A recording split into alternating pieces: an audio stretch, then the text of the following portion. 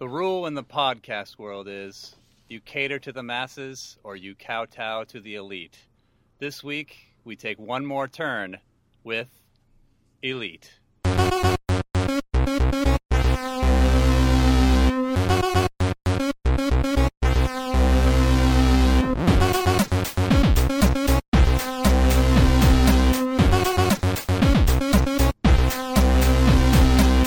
Welcome to One More Turn, the show where we take an old video game out of the fridge, scrape off the discolored spots, and chow down. I'm Jim. And I'm Kevin.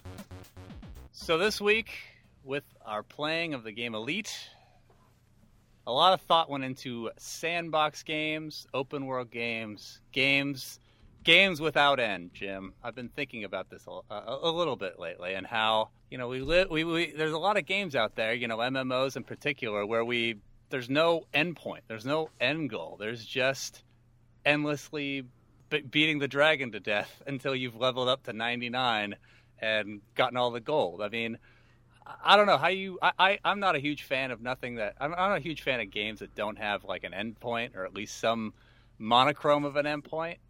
So you're a huge fan of ending credits. I am, yeah. There's nothing more satisfying than the end, really. And not just the guy in Metal Gear Solid 3. There's nothing. I mean, there's just when something has like a point I'm pushing towards, I feel like all that effort I'm putting into the game means something. You know, it doesn't just feel like pointless grinding. You know. So you're looking for objectives that are set for you, as opposed to objectives that you set yourself. Correct. Yeah. Correct. Okay. So but you want that in terms of the story, or along with the kind of the gameplay elements to it, because ultimately there always are things to achieve, and now that there are achievements built into many games, is that oftentimes there are always something that you can aim for, something you can strive for. Mm-hmm. Although in that case, it's usually not, unless you have like some of those cheap achievements that just kind of go as you're playing the game, like, congratulations, you beat level 3. Here's some game points. Yeah, or like, yeah, you play a zombie game, head tapper. Oh, you mean the attack I have to do to every zombie anyway? Thanks. No, sure. No. I mean, I don't know exactly how to describe it. I guess maybe my problem is mostly with MMOs, where it seems like it's just like life, Jim. There's no point to it all. It's just kind of a bizarre galactic joke. I don't know. There's never a moment where someone comes up to you, pins a badge to you that just says, "Hey, you win! Congratulations!" Yeah, I'm waiting for that at work, actually. No, and it's not like hey, just join the military; you'll be fine. Well, what I find with a lot of these games is I play them for like 5-10 hours. 5-10 hours is pretty long for a shot. Well, for like a decent MMO, that's a drop in the bucket for most of those games. But you know, I'll give them a shot, and then I just get kind of bored. You know, I don't know if that's just me. I just sort of don't see. I've played the mechanic over and over again. I've, you know, slayed whatever dragon 50 times. I'm maxed out on my stats. There's nothing more personally as that character to achieve. So it's just like, all right, well, I'm just going around dominating. Like, where's the challenge? Where's the next step? You know. So it's interesting because there's two real differences within sandbox games, because, you know, single player sandbox games and multiplayer sandbox games really try to attract your attention in very, very different ways. Multiplayer with the multiplayer ones, specifically like MMOs, they can really rely on the player having like his own player group, his own group of friends, mm-hmm. that they just kind of go and hang out with ultimately. Yeah. And because, let's be honest, I mean, nowadays, you know, you can't always expect to be around the people that you've gamed with. You can't, you know, expect to live within the same proximity.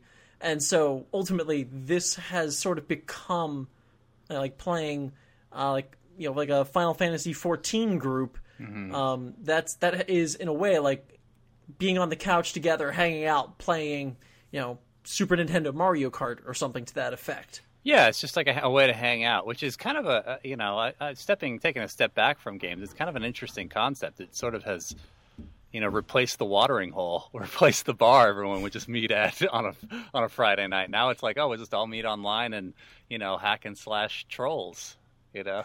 Yeah, and now it's interesting because in a lot of single player sandbox games, is then there needs to be enough enough creativity involved with the content to really keep people moving with it. Not just like, maybe not solely in creativity, but at least enough randomization with it so that there's always something new to experience, or like there are always new frustrations and or challenges to meet. What comes to mind is, granted, since we're talking Elite today, a game from the mid '80s, one game that comes to immediately to mind is Sid Meier's Pirates. I've not played the new one, the one from was 2004. I mostly played the old one, which I believe was like 1987, 1988. Yeah, which was actually a very similar game, a bit more combat focused, and obviously not sitting in the middle of a cockpit. You're sitting on a boat instead. But there was a bit of a story to it. Like there was ultimately, like, you could try to go and find, I think it was like your lost sister, but that was really kind of minor. Yeah, like there wasn't a lot of effort put on. Like it wasn't hitting you with that all the time. It's just, if you came across a piece of a treasure map, hey, great. And otherwise, just go out, you plunder, you go and shoot up Antigua every other month because that's the easiest place to take. I thought Antigua was some type of street word for heroin. You said shoot up. Well, it's more or less. You just point your cannons to them and you take all their money. Yeah, I mean, I guess I got to be clear. Yeah, that Pirates is a good, or Sid Meier's Pirates is a good example, because there are a lot of just sort of goalless games in the world. Every sports game is that way. Essentially, all Street Fighter games are that way. We're talking specifically like where there's a defined world that you're living in, and you just kind of constantly. There's no start and stops. It's just sort of a constant playing in this world. Those may not be the best examples, because for one-on-one competition, that there is a clear start and stop. It just what you're playing. The starts and stops are very frequent. Right. Oh, I mean, even at the stop. So, like Sid Meier's Pirates, I imagine when you stop, you have to restock and buy equipment and get new crew and things like that. I'm probably thinking of a different game. No, those all apply. So there's not really a stop. Like you port the ship, but you're still kind of loading up and you're still in the world. Street Fighter, you end a fight and it's like 10. The next competitor comes up. But I guess right. I'm getting a little off track. So yeah, I have I don't, for some reason, I didn't mind it so much in the 80s when I played all these games that were on like Commodore 64 and had that element of just endlessness. I mean, part of the reason they had to be endless in a way is because they maybe didn't have the capacity to create a story in the game, and at a certain degree, they just sort of wanted to create a world and sort of have people repeat that same process over and over again, or that same game mechanic over and over. Right, they wanted people to stick with the game even when there wasn't necessarily that stringent multiplayer component that is almost necessity in now. Yeah, one I played when I was a lot younger that's sort of similar to another kind of open world game or sandbox game. The sandbox creation game would be, I played one called Racing Construction Set, and that's another one where you just, I apologize, there's a goal. You have to build a world in that one. There's an end point. So maybe I'm wrong on this one. Maybe I don't know. You got to explain to me. I'm going a little off the rails here. Maybe you got to bring me back on here. Yeah, well, possibly, because I share that feeling that I was certainly that the games that I played more growing up certainly were far more open ended than the ones that I play now. And Sandbox is more about building. It's about just amassing either a resource like money in this sort of trading simulator type game, or actually I think a good one.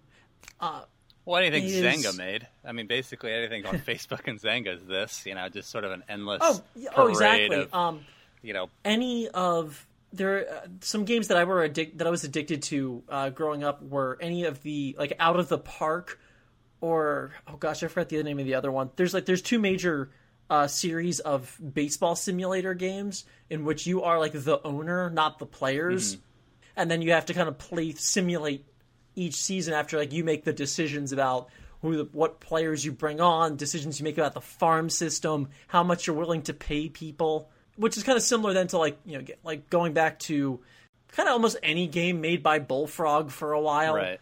So Sim Theme Park, I think. Although admittedly, any game with Sim in the name is is set there. Oh, here's what I would always happen to me is at some point you get tired of it. It just happens. You do the same thing. You run out of ideas for building.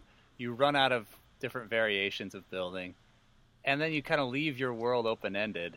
And you're kind of, I don't know. I sometimes would feel guilty about it. I'm like, oh, I got like this half completed world in SimCity. These poor citizens, they have no businesses to go to. It's going to be a derelict in no time. It's going to be Detroit within a year. The mayor just went on prolonged vacation. Oh yeah. He's had a sign up that says we'll be back in 5 minutes. He's been gone for 20 years. And then Godzilla walks through the middle of it and destroys it all. I don't know if that happened in your SimCity, but they had the monster one in mind. That was only when I was there. Oh. It's just when you're just you're just rapidly hitting the plane crash button over and over and over again. Those poor citizens. Yeah, and now it's interesting because generally, I think before you hit that point of kind of getting tired with the game, that's when you start setting your own constraints to it. And that's where I find there to be kind of the most intriguing kind of challenge to them are those self-imposed constraints that you have to it. Like, oh, maybe you're not, maybe like this part of this city building tool is a bit too powerful, or at least compared to the other ones. Let's do this without using this, or right. Let's see how successful a city I can make without building roads. Everyone has railroads. That's it. I don't know. Is that viable? I don't know. Let's find out. Now, granted, I guess a lot of those questions can be easily answered online. But also online, you can also create your own challenges that way. It's the great conundrum, Jim. Like, what do you do when you have all the tools in the world to build whatever you want, and no constraints? You self-impose constraints, and then you get tired of those constraints, and then you kind of walk away. But then you still just end your roller coaster early, just so you can watch the train just go rocketing across your. Why are those people getting on that roller coaster? They know there's no end to it, Jim. They know there's no end. It's called the Last Will and Testament. It's actually the racing coasters. The last will's on the left, the testament's on the right, and they race across the theme park. Sounds like a band name. The Last Will and Testament. I'm a fan of Testament, really, but not the Last Will. Anyway, that fell flat. Anyway, we'll be right back on One More Turn.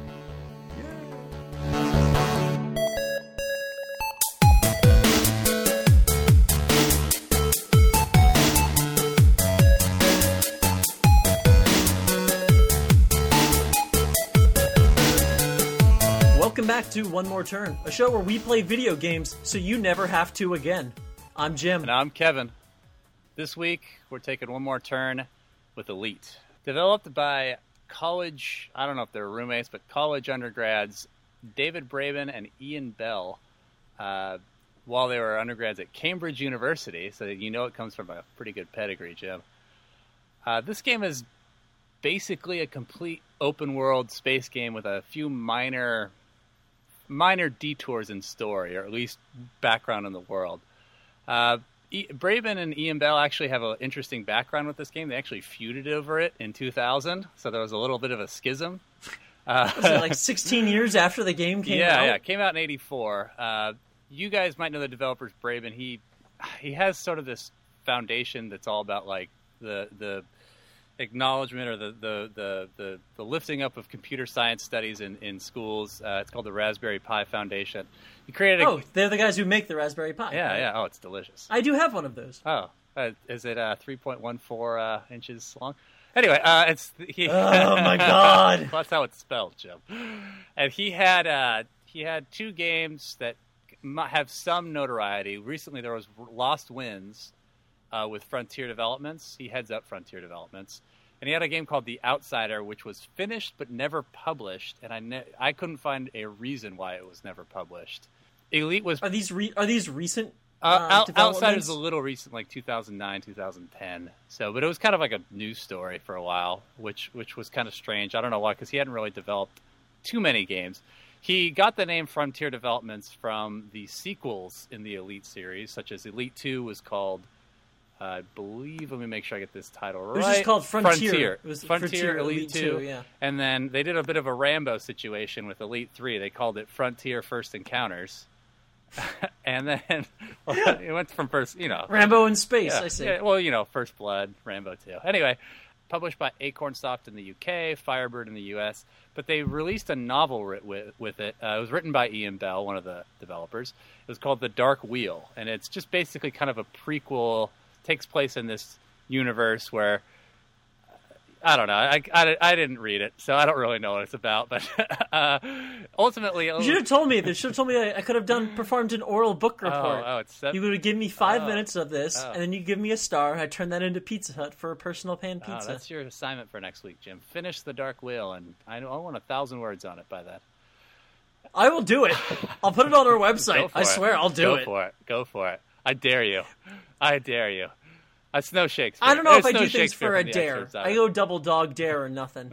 When you say it was packaged with it, like it was a file that came on the disc, like it was just a .txt or I don't know what they used back then. So we're talking mid '80s. This game came out in '84, and anybody who's played a PC game from that time, all games or most like high end games, came with like a box that was about 8.5 by 11 or 8 by 10. Oh yeah, and I still have a few of those. Yeah, and everything in those boxes were just like maps and not just the guides, but they usually gave you like posters and things to hang up on your wall, other things to hang up on your wall, cards. It was just like a whole, it wasn't so slimmed down packaging that we get in a lot of games. Well, today. sure. And the disc was about that size anyway, right? So. Oh, it was like a floppy. It usually came, we're talking floppy disks. So yeah, it was. I mean, the discs were that size, but the box didn't have to be that size. They made the box probably more to that size to cater to sort of the printed material that came with it. Right, and in this case, that because something that you kind of mentioned during the banter section is that for at least for games of this time, a lot of the exposition, the exposition was not really included in with the game.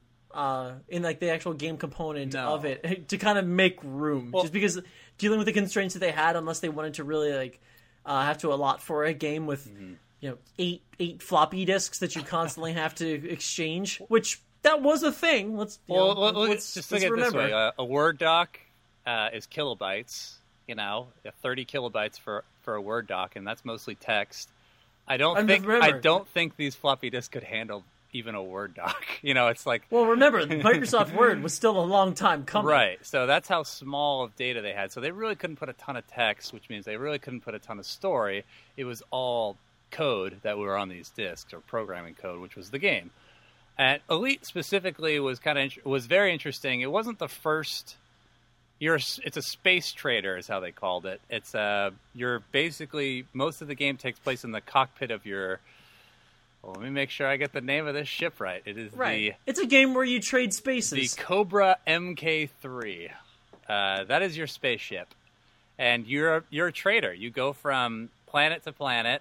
You attempt to go from planet to planet. You try to go from planet to planet and trade anything from computers to grains to electrical equipment. Slaves. Yeah, you get slaves. Why is slaves on there and it's not illegal? Well, some of the stuff is illegal that you can trade. You can't.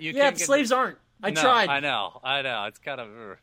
Oh, I think they're robots. Yeah, they're robots, and then which this is before the singularity. Right. So Elite wasn't the first of these games. There was a game that came out in '74 called Star Trader. I have never heard of that game. I 74, 10 years before. I'm imagining it's just blips and blots and dots. So I don't know how. I thought it was a tabletop game. It might have been. Yeah. It probably was. It was just Pong. You were just trading points with one another. Right. You were trading a blip back and forth, and then when someone broke the agreement, then the other team got a point. Yeah. It was a whole. That's what Pong really is. It's World War. It's global nuclear war. Jim. It all comes back to Matthew Broderick. That explains why I don't play it. And so the thing about Elite that I think really blew a lot of people's minds at the time, and I think it actually holds up pretty well, was the space combat is actually pretty cool. I know it's sort of rudimentary in some regards, but you do fly around in a 3D space. Like it's not like it's you have aft, you go up, down, left, right. You have a little in your cockpit. There's a little navigation tool. It looks like a little circle with a bunch of like latitude and longitude lines in it. And while you're flying around, you see the ships appear on there, but they also appear with height and distance. So you kind of fly around and you can fight. Oh, even direction. Yeah, in direction. It's kind of a cool thing. Like, you really feel like you're in this first-person perspective. There's like the panel has things like how many missiles you have, but not just that, but how much your front shields are damaged, your rear shields are damaged, your left and right, your port and starboard sides are damaged. You have you can overheat your gun. I mean, you can customize your ship to have better weapons and better speed. And there was certainly a huge quantity of options here. Now, like I played the heck out of X-Wing growing up, and it's interesting that just X-Wing, there are far fewer options in it because obviously there were only a few different ships that there were. But honestly, the space combat was just a polished version of what was here within Elite. Yeah, exactly. I mean, that's exactly right. It's amazing how well the combat, to me, at least playing it now, holds up today. Because I mean, I think that has something to do with just it's space, so you don't have to deal with any real, physics. I mean, not that there's no physics in space, but like bumping into objects in the world. The only objects you bump into are other ships, asteroids, maybe the sun if you need fuel. And generally that's pretty easy to program. What happens when one hits into another? Yeah, one of them blows up. Right, or both of them do. Yeah. So right. I found it still holding up in a weird way. I don't know. I mean, maybe I don't know how you. You tell me. What did you think of just sort of the flying around? And I hate to call it combat because it's not even always combat when you're flying around. You're just kind of flying around, Well, right, but let's be honest. The only, at least from what I found, like the only reasons, the reasons for at least early game flying around is you are heading towards the trading port, or you are fighting, or most often than not, you're heading towards the trading port and you get jumped by somebody. Right. And the only difference, I guess, between I guess it as a simulation of space and real life is in this case, after getting blown up for the fourth time in about 20 minutes, everybody can hear me scream. Even all your roommates heard you scream probably like 30 times this week? Oh, frequently. Yeah, it's difficult. I think that's the big issue with this game, if you want to call it an issue, is that there's no difficulty setting. It is difficult from moment you fly out into the abyss, into the great black void of space. I struggled mightily with this game, and I ended up looking up a number of different guides to try to just give me pointers toward where I'm supposed to go, ways to just not get attacked so easily, because I didn't know what a dictatorship planet meant versus versus a commercial planet versus a democracy planet versus an anarchy. So I ended up trying to trade in anarchies oftentimes, and to pretty poor results. Although I kind of noticed that after a while, it was repeating the same pattern in which I would pick up stuff from the initial place you start. You start at one given planet with $100 and your ship, and you just kind of just said, "Hey, go." And every time what would happen is I would buy my goods, I'd go someplace, I'd sell those goods. I'd buy some goods from there. I'd go to sell someplace else. I always get attacked. Yeah. Every time. It did not matter where I went, I would always get attacked. And more often than not, I would get attacked by one person or by one ship, and they would immediately call in backup, or just other people would come along, and then all of a sudden I had missiles flying at me, and first thing in the game, you don't really have much to deal with missiles. No, you don't. Missiles are really the worst. You have to shoot them down, I think. I think you could shoot them down. Yeah, I believe you can. I did it by accident once. Yeah, and your targeting system to start is pretty weak, and it overheats quickly, and it's a cool thing, because it's one of those, like, in some ways cool, in some ways a pain in the ass, in that your laser, you have a little target on the screen. It's usually like an X or a plus sign that's open in the middle, so you kind of know where you're hitting. But your lasers don't shoot straight in the middle. They kind of shoot around it a little bit, which is, I would think, be kind of a little bit real in space, or at least if you have a crappy ship, your shooters, your lasers wouldn't hit straight. Right, and it did give a little bit of leeway, at least with being able to hit. I mean, especially at range. Like I kind of felt that oftentimes I really wasn't even that close, but it was just kind of giving me the benefit of the doubt. Maybe it just felt bad for me. Yeah. I know I certainly would if I were in that game's shoes. Well, the frustrating thing too is, and you mentioned it, is usually about the second or third trading mission, or it's not even really missions. The second or third mission you go out on. They're self-appointed missions. Yeah. Sometimes you would just see a ship. And, most of the ships look pretty similar from far away. Right. And, I mean, the only difference is, depending on the version that you're playing, I was playing, like, a shaded version on DOS. Mm-hmm. And the only difference was the color. Yeah, and I played the DOS one where there's no shade. It's just everything's blue or just wireframe. Okay. And then that's later... like the NES version. Yeah, and then later I played the NES version as well. And what happens is you just see a ship, and you're so sketched out because you've died 10,000 times. You've died 10 times already. You just start shooting. You want to get the upper hand. You want to get the drop on these guys. And then you shoot one. You're like, oh, that's a police ship. And then all of a sudden, 15 police ships fly out of nowhere, fly out of the space station, and you are screwed. Like they're like way more powerful than you are, and they are ready. To just blow you out of the sky. So. Oh, the one time I accidentally when I was trying to teach myself how to dock, which we can get into soon, I accidentally shot it, and I was then immediately attacked by this huge flurry of Doritos. Oh yeah, that's the other one. If you shoot the space station, that's when they also come out. And sometimes you shoot it errantly, like you're docking, and the game has a tendency to just randomly generate an asteroid right in front of you while you're flying, and so you have to shoot the asteroid out, or if you crash into it, you're dust. It's game over again. And the problem is it'll generate an asteroid while you're docking or lining up to dock, and you make the mistake of shooting it, and you accidentally shoot through it and hit the space station, and then the police come out and they just ruin then you your get life. Doritoed. Yeah, you get Doritoed. Are we talking Cool Ranch? Are we talking original taco flavor? I love taco flavor. It's so good. Did you say original taco flavor? Not nacho cheese. Have you ever had the taco flavor, Jim? Yeah, I have, but original kind of... it's the original implies flavor. That there are several taco flavors. Well, that's fair enough. I actually, to be fair, I know there is. There's Taco Supreme. There's there's tacos at midnight. I can get on with this, but we can save this for our Jim's opinion, like Jim Scream's opinions about snack foods. This show. Yeah, we'll save that for another opening section. We're talking about it. Docking, Jim. Oh my God! If you don't buy the special docking thing for your ship, which you can buy it's really expensive, you manually have to line your ship up perfectly.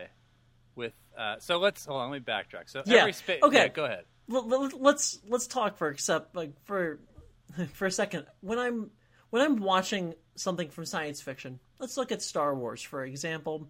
Oftentimes throughout Star Wars, I mean, especially I guess through now in the extended cut version, the extended one where it kind of just adds in a bunch of useless CG, you see a lot of ships dock from time to time. There's usually some sort of like tractor equipment, like tractor beams, I mean, or there's at least something to at least help the ships get into the station or get onto the larger carrier craft. Right. Because let's be honest, if there's a problem, if something messes up in the docking, not only does that damage or possibly destroy the ship that's docking, it probably caused massive damage to the hangar that you're in. Mm-hmm.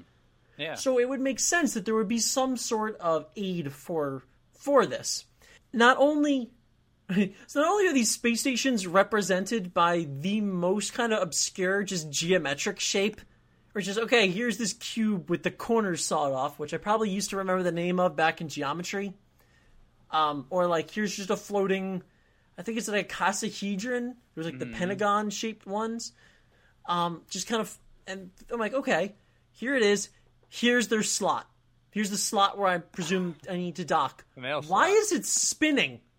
It's spinning because this is 1984, and when it was made, and you got to remember the movie that came out prior to that, and the music from that movie's in the opening credits. 2001: A Space Odyssey. 2001: Space Odyssey, and what is the space station doing in 2001: Space Odyssey? It's rotating. It's spinning. It's spinning. So Right, but so not only is there no there's no automatic assistance. You have to go and buy it, but you have to pilot. You have to fly your ship into something that is rotating, and you don't need to center it, which I was pleased with. Mm-hmm. You don't have to perfectly center it, but you do need to be able to shoot in there when your ship is like when the slot is like perfectly horizontal. It is like needlework. Yeah, and I'll go a step further in that the ship rotates at one speed, but if you press to the right or left press to the right to roll with it, you are faster in your roll than its roll,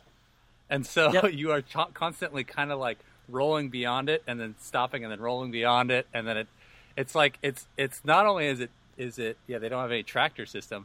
You can't roll at the speed that it's rolling. So right, I found it just best just ignore the rolling. You just wait till it lines up and then you just hit the gas. Right, yeah. Because that way you just save yourself a lot of the pressure. You save yourself a lot of the stress of this. Just like, you know what? We're just going to live with this. Yeah, you just roll with it, Jim. No, that's the point. Oh, you don't roll with it. I'm sorry. Yeah, you just plow through it like a brick, like your Kool-Aid Man through a brick wall. That's more or less what I'm doing. Is I'm Kool-Aid Man in space, with results about what you would imagine that would be like. Yeah, you destroy yourself a lot of times that way. The frustrating thing is that square sometimes is you think you're past it too, like the mail slot. You think you're in, and then you're not rolling right, and then all of a sudden you just blow up and die. And you're like, oh, great, thanks. Sure, thanks, why not? Why not? Thanks, Commander Jensen, or whatever your name is. You're not a good enough pilot to roll at the speed of a space station. But what about all my textiles? All my slaves. All my computers. Why couldn't I make them dock the ship? I don't know, Jim. Well, we'll be right back on One More Turn.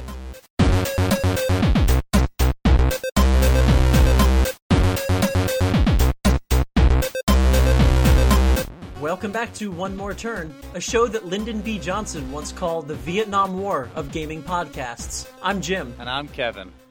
So, Kevin, I never survived really that long in my numerous attempts in this game. I tried a couple different versions. I tried a few different guides online. I skimmed through the pictures on a couple of different manuals, and I think I lived for about 10 minutes once. I think it's because I walked away for 5 minutes to get a drink. What is there to do? What's there? Okay, so in replaying it, I died a lot too. In fact, a lot of this is going to be me remembering. I was a lot better at this game when I was like 8 or 9 and 7 than I am now, which is kind of a strange thing to think about. So let's talk first of why it's called Elite, and then I can get into the story or how the quote unquote story of the game. So the only way to gain you in some ways it's like D&D where you have like chaotic neutrals and chaotic neutral good or not good chaotic and whatever all those kind of classifications in Dungeons and Dragons are. So you have something similar. You have in this game you have kind of two stats, which are one is basically if you're lawful or unlawful. So if you shoot cops, you're unlawful, and you kind of slowly get more and more unlawful. That's less Dungeons and Dragons and more RoboCop or Judge Dredd. Right. And the other is simply a points thing. However many ships you shoot, you get a better and better status. And the best status to get is called Elite status. So hence the name. How many ships do you need to blow up to get Elite status? 6,400.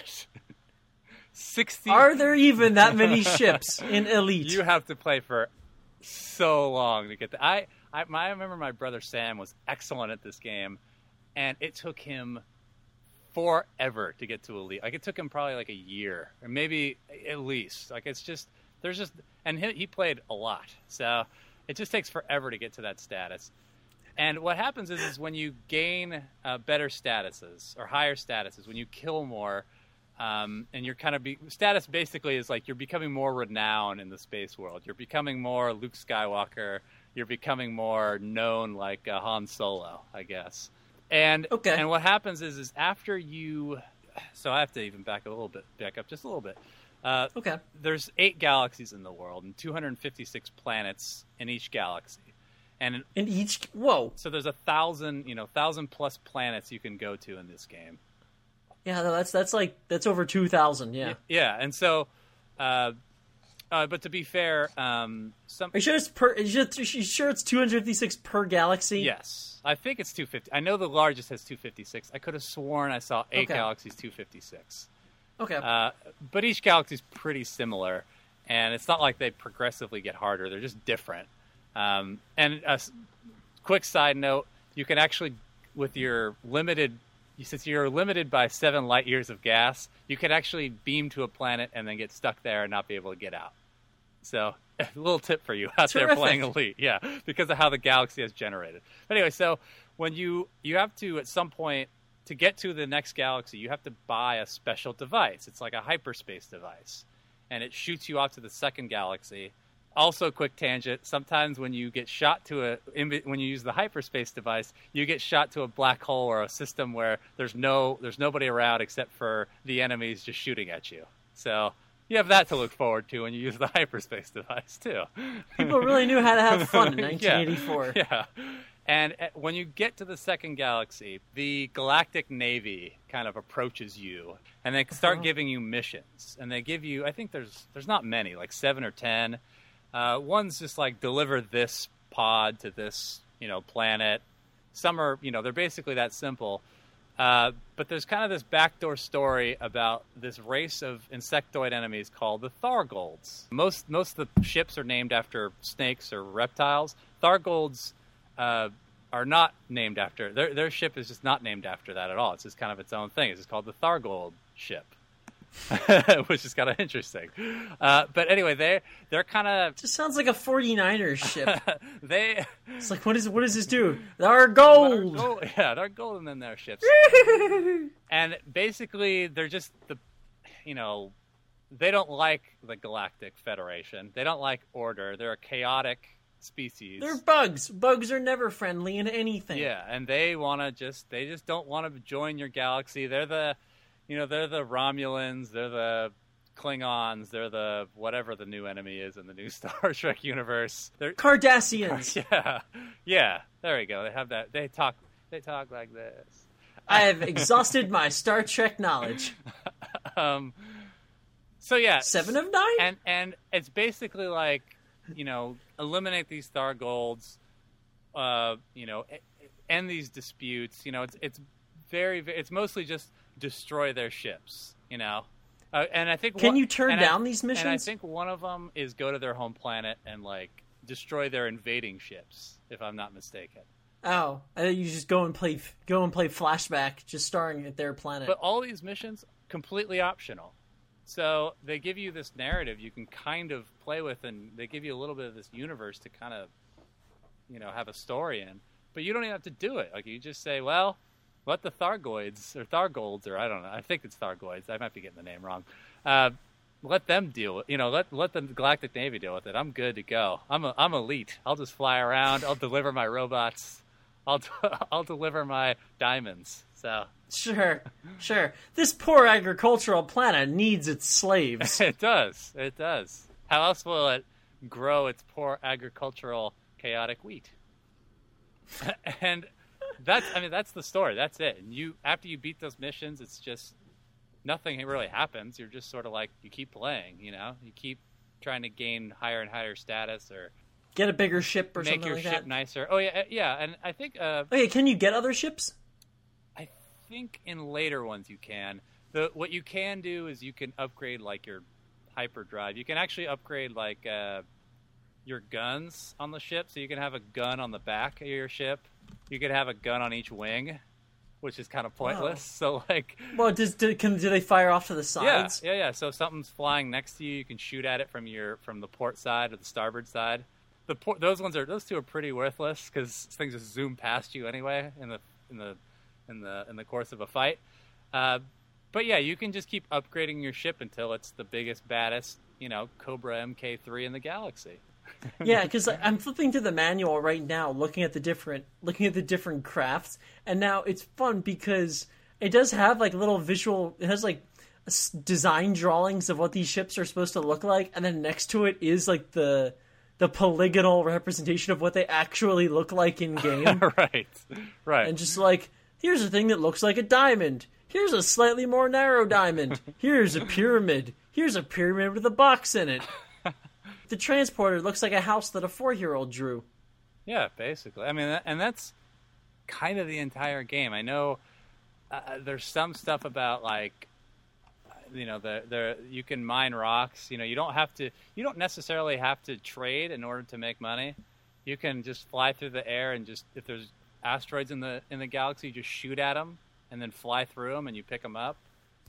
Right, or you can go and you can be a bounty hunter, right? You can go and hunt pirates. That's actually how I made my most, like the most money that I possibly could. I'm like, yeah, I can go and swap food for like, get a profit of like $1.50 per ton that I transport, or I could just go and shoot someone up and get $20 for it. Yeah, and it's kind of more fun to do that one anyway. Honestly, I mean, especially if you're gonna be flying around anyway, why not just shoot some? If I'm gonna get attacked in every place that I go, why not? Yeah, why not just shoot some Thargolds out of the sky, right? I mean, they're asking for it. It's fun because now that I'm actually flipping through this manual, there is actually some important information. Like here are the safest territories to go to. Here are the ones with the most piracy. I'm like, oh yeah, those are the ones that I kind of was going to regularly. Yeah, you can actually you don't have to buy slaves. If you shoot a ship and it has an escape pod, you just pick up the escape pod with your escape pod grabber. You have to actually buy an escape pod thing, and there's your slave. You can do a little crane game with it. You can build up slaves that way. Yeah. So, oh no! There's all these like little details to make this world feel kind of more flushed out and real, but it's a lot. It's the thing a lot of those '80s games had, which is you have to read like a booklet for a week just to like get to that point where you are aware of everything.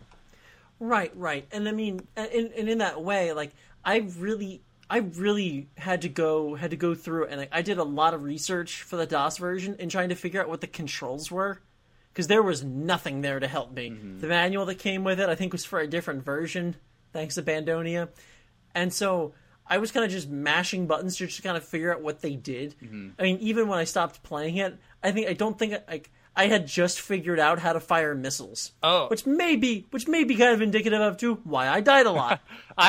Can I ask you? When you fired missiles, because I kind of like firing missiles in this game. It's like when you see a good like submarine movie and they fire the torpedo, and there's just that huge tension of the torpedo slowly going to the target. There's that same kind of feeling in this game as your missile just slowly paces off towards its target. Oh, certainly. I mean, I used to. There was a submarine like ship battle game from the late '80s, I think, that I played called Wolfpack, that I think had a very similar feel to it in that way. But in this case, the missiles, those torpedoes didn't home. No. Oh, you mean in your game or in this game? I mean, in this one, no. You lock onto your target. Mm-hmm. You're okay if you're kind of up close. Yeah, they can shoot them down pretty easy. But yeah, it's kind of. Oh, that's true. But it's interesting because, like, as I'm here, like, I'm mashing keys, figuring out what the F. It's like, here we go. This goes to show the times. The F keys do important things. Right. I don't think I've had a game where an F key has done something important in so long. Yeah, like it's quick save and quick load. That's a bit about it. Yeah, which is so funny because you don't really like. It's not like the whole keyboard. It's not like all the keys are used on the keyboard. It's just. I mean, quite a few of them. Yeah, they are. But it's not. It's like a quirk of the. I mean, it's not like a game like Ultima where every single letter's used, right. It's like a quirk of it's maybe a quirk of the design or a quirk of the computers at the time had to use the F keys for specific functions. Which makes it all that more interesting that this game was ported to the Nintendo. A system that has a 2-button controller. I can't. So I'll briefly, I mean, we talked about it real quick that there was a couple sequels to this game. There's actually a 4th one coming out. And it's on. Is it coming out? I know it's on Kickstarter. It's on Kickstarter. I thought it hit its goal, but it's going to be called Elite Dangerous. Let's I'm looking get it up right now, just to dangerous, check. just like Darkwing Duck here. It's going to be set 50 years after the events of Frontier First Encounters. As if we all those remember, events. As if we all remembered Elite 3. Like, all of us played that game. We're all going to know exactly what's happening in the Elite world. I don't understand why they didn't just reboot it. Like, just reboot it. Start over. I don't think, this was like the first time you ever played it, right? Honestly, it was the first time I'd ever heard of it. Yeah, so for people maybe... This game is like a crown jewel for... Like, I'm on the edge of the people who probably played this game.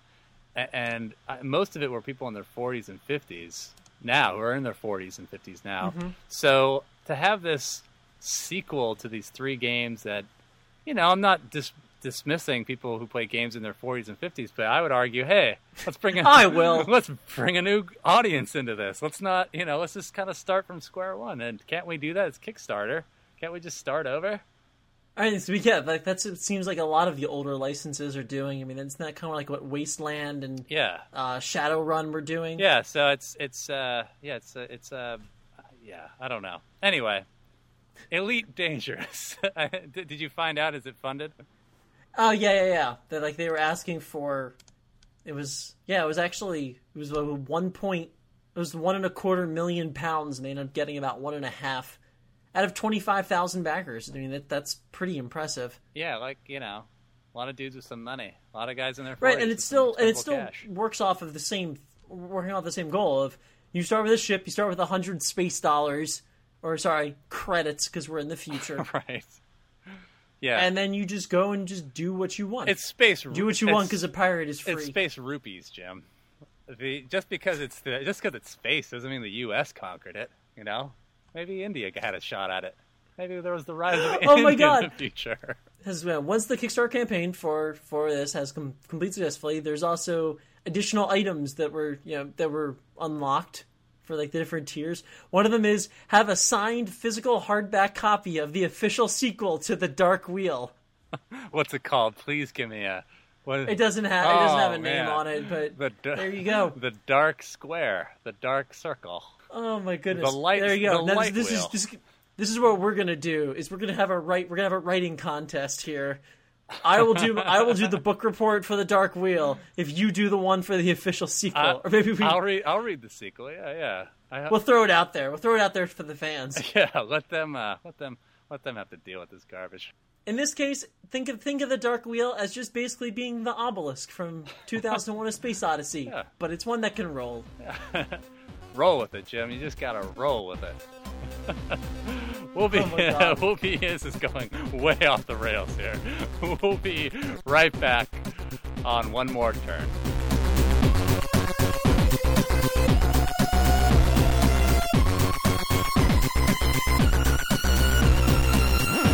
Welcome back to One More Turn, a show that was once referenced in a deleted scene on Dancing with the Stars. So Kevin, what have you been playing?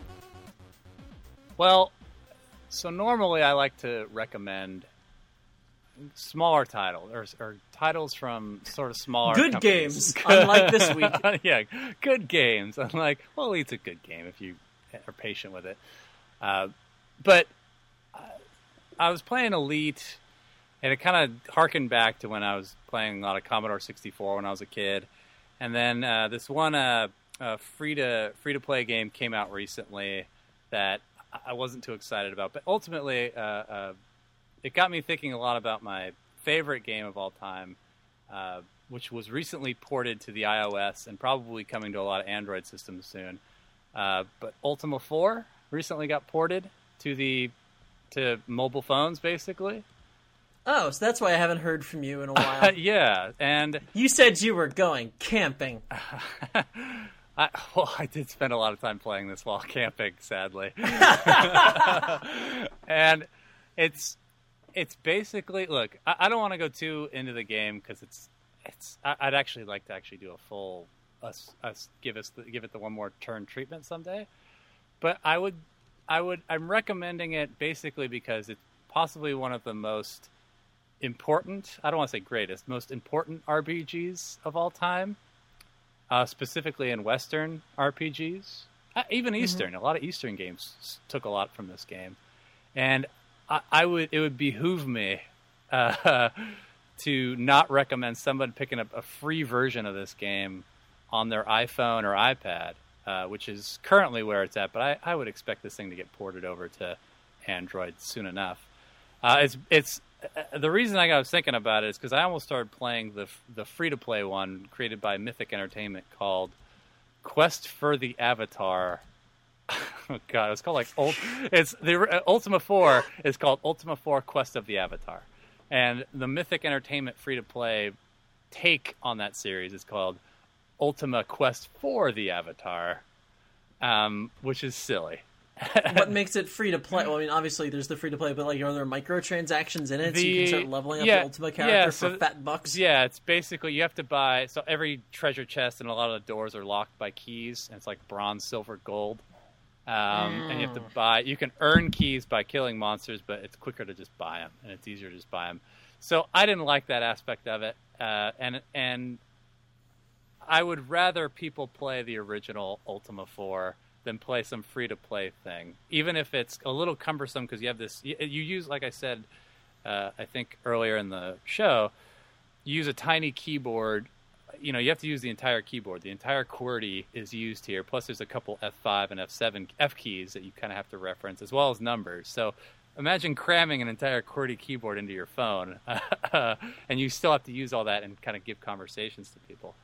But even with that hindrance, I just love this game, and now I don't think there's any excuse for people not to play it if it's so readily available. Before you had to get a Bandonia or GOG, and you had to download it, and then because those versions don't sync up well with DOSBox or with a lot of modern systems, you have to buy like firmware to make sure that the music plays.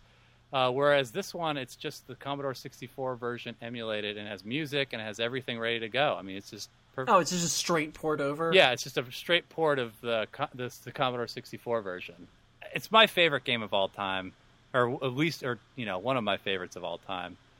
And I just, I have to recommend it. It's free. It's easier to get now than it's ever been to get. I can't. I just would recommend to anybody to get it. Be patient with it because it is kind of difficult, but it's, No, we just got finished talking about Elite here. Well, but at least when you die, and when you die in Ultima 4, you're not punished. You don't have to start all over. You just sort of go back to, you get some gold docked, you get some gold taken away, and you go back to sort of the main castle of the game. So I have to ask then, how long a game? I've not played Ultima 4. I've briefly played some of the later ones, but I don't actually know that much about Ultima 4. It's long. I'm not going to lie. It's really long. You could easily, I can get... Could you finish it during a jury duty sitting? Let's say if your trial has a split jury for 2 months. Sure, if that's 40 hours, you could probably get through it in 40 hours. Most of the time it's going to take you longer because this game is all about conversing with people, and when you converse with them, they tell you where to find things or how to achieve certain goals. I don't want to ruin too much. I'd like to give it a full treatment someday, but it's a long game, but it's awesome. I love it. I can't get enough of it. It's the only game I've ever played where I felt like I learned something. I became a better person for playing it. Huh. Yeah, that is a very bold statement there. Yeah. It's a game where it's not just kill everything in sight. It is very thoughtful. It's very thoughtful. And after you played 4, the subsequent sequels become very thoughtful ruminations and sort of games on what it is. God, I hate to give it away, but what it is to sort of be what it is to be absolute in your beliefs, or what it is to kind of how your belief system is interpreted as great for you, but a completely different race can see it as the exact opposite, and how that affects them. And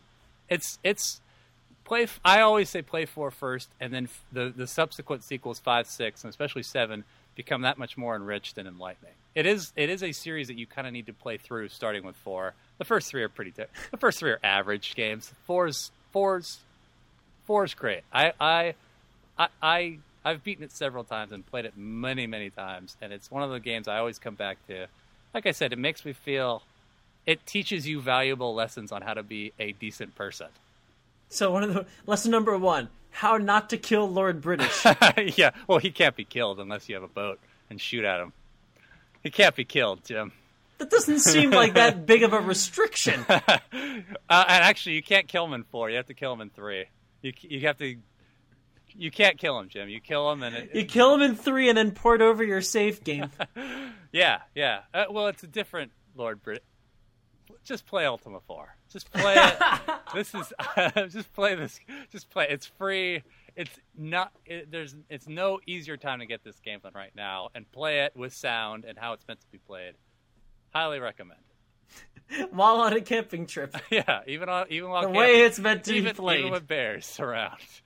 It's just it'll keep your mind off all the bears and scariness of camping. You do camp in the game, which is kind of funny. You can actually hold up and camp in the game, so it's kind of. Oh, so you were actually just LARPing your Ultima 4 game? Yeah, that's what I was doing out in the Neat. forest. I was LARPing. Awesome. Yeah, casting spells, lightning bolt, sleep.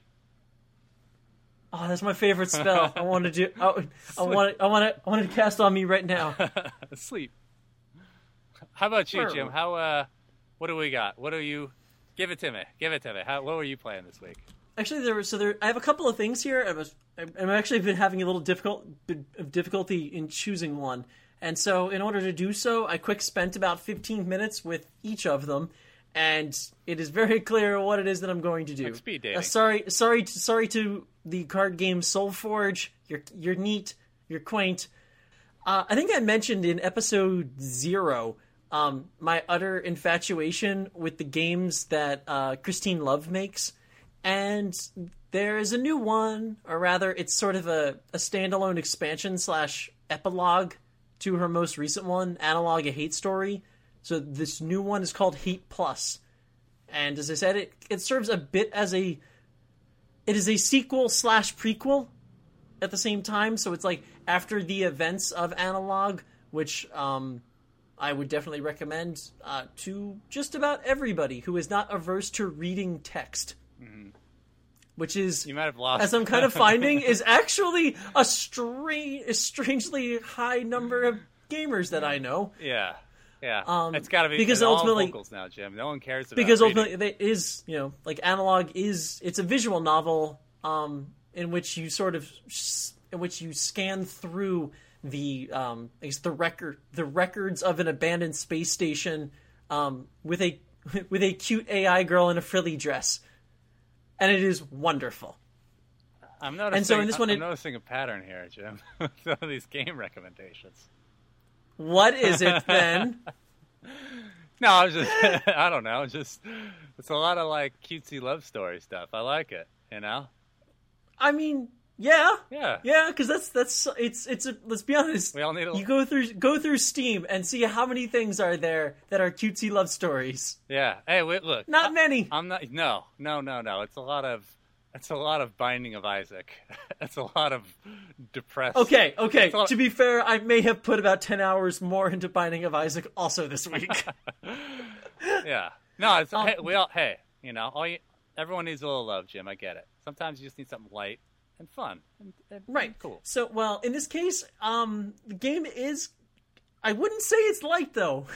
In Analog, you walked through.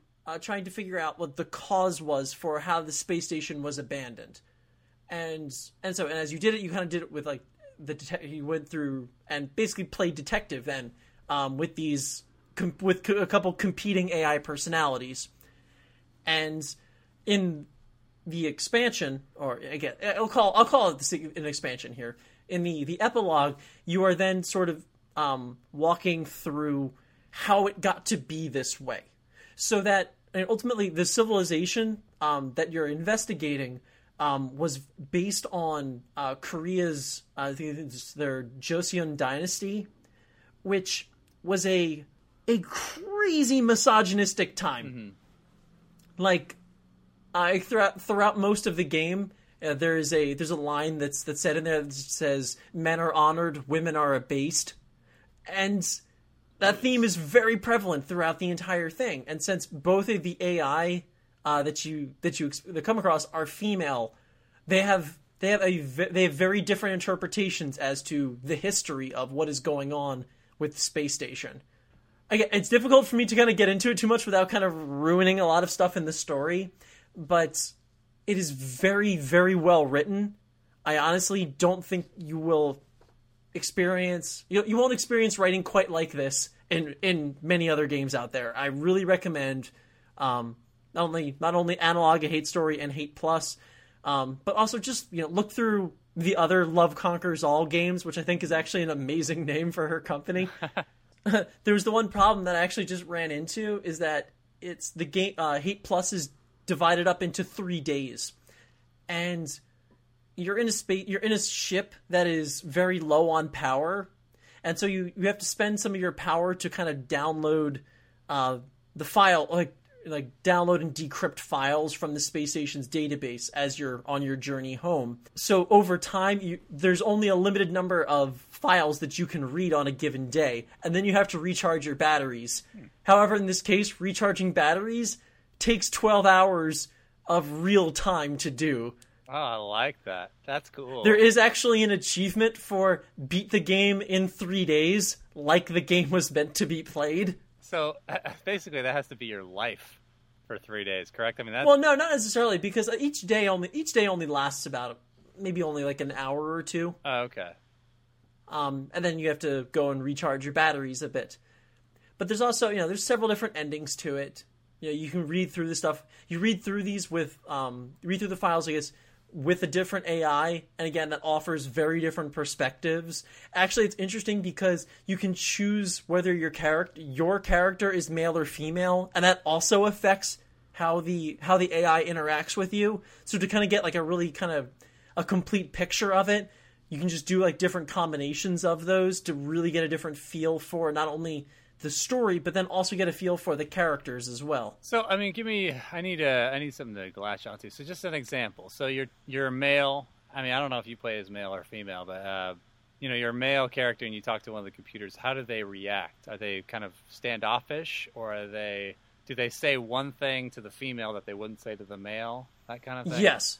Even after you kind of earn the trust of the AI, sometimes there's still like that latent subservience to it. Just the stuff that's trained from their like their coding, at least just from the environment that they had been in for so long, and may necessarily may hide some things from you. Also, giving compliments to some of the AI as a female creates some weird tension at times. For example, like the really traditional AI may get very flustered because they've never really considered that women can talk to each other that way. As I said, there's some really fascinating things in there, and I really enjoy her work, and this is the best experience that I've had so far.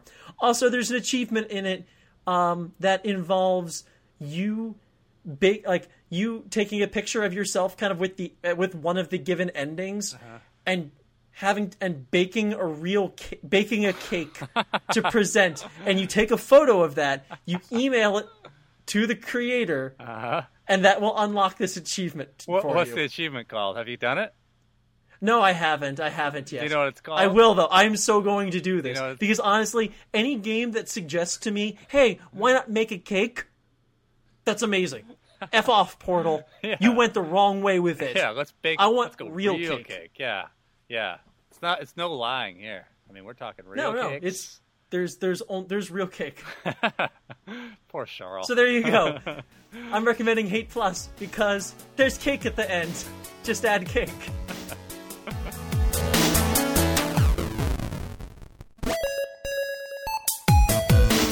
Thank you for listening. One More Turn is produced, created, and hosted by Jim Staholski and Kevin King. If you have any questions, comments, feedbacks, if you want to give us a cake recipe, email us at onemoreturnpodcast@gmail.com, or leave us a note on facebook.com/onemoreturn. Music is courtesy of Pixel Hate and his song IED off the album And the Revolution. You can find more Pixel Hate music at pixelh8.co.uk. Blue Pain is courtesy of Breakbeat Heartbeat and their waveform generators off his album 2206. You can find more Breakbeat music at soundcloud.com/breakbeatheartbeat. Next episode, we're taking on DuckTales. Woo! Is there anything you want me to add in the credits at all? I don't know what I got there.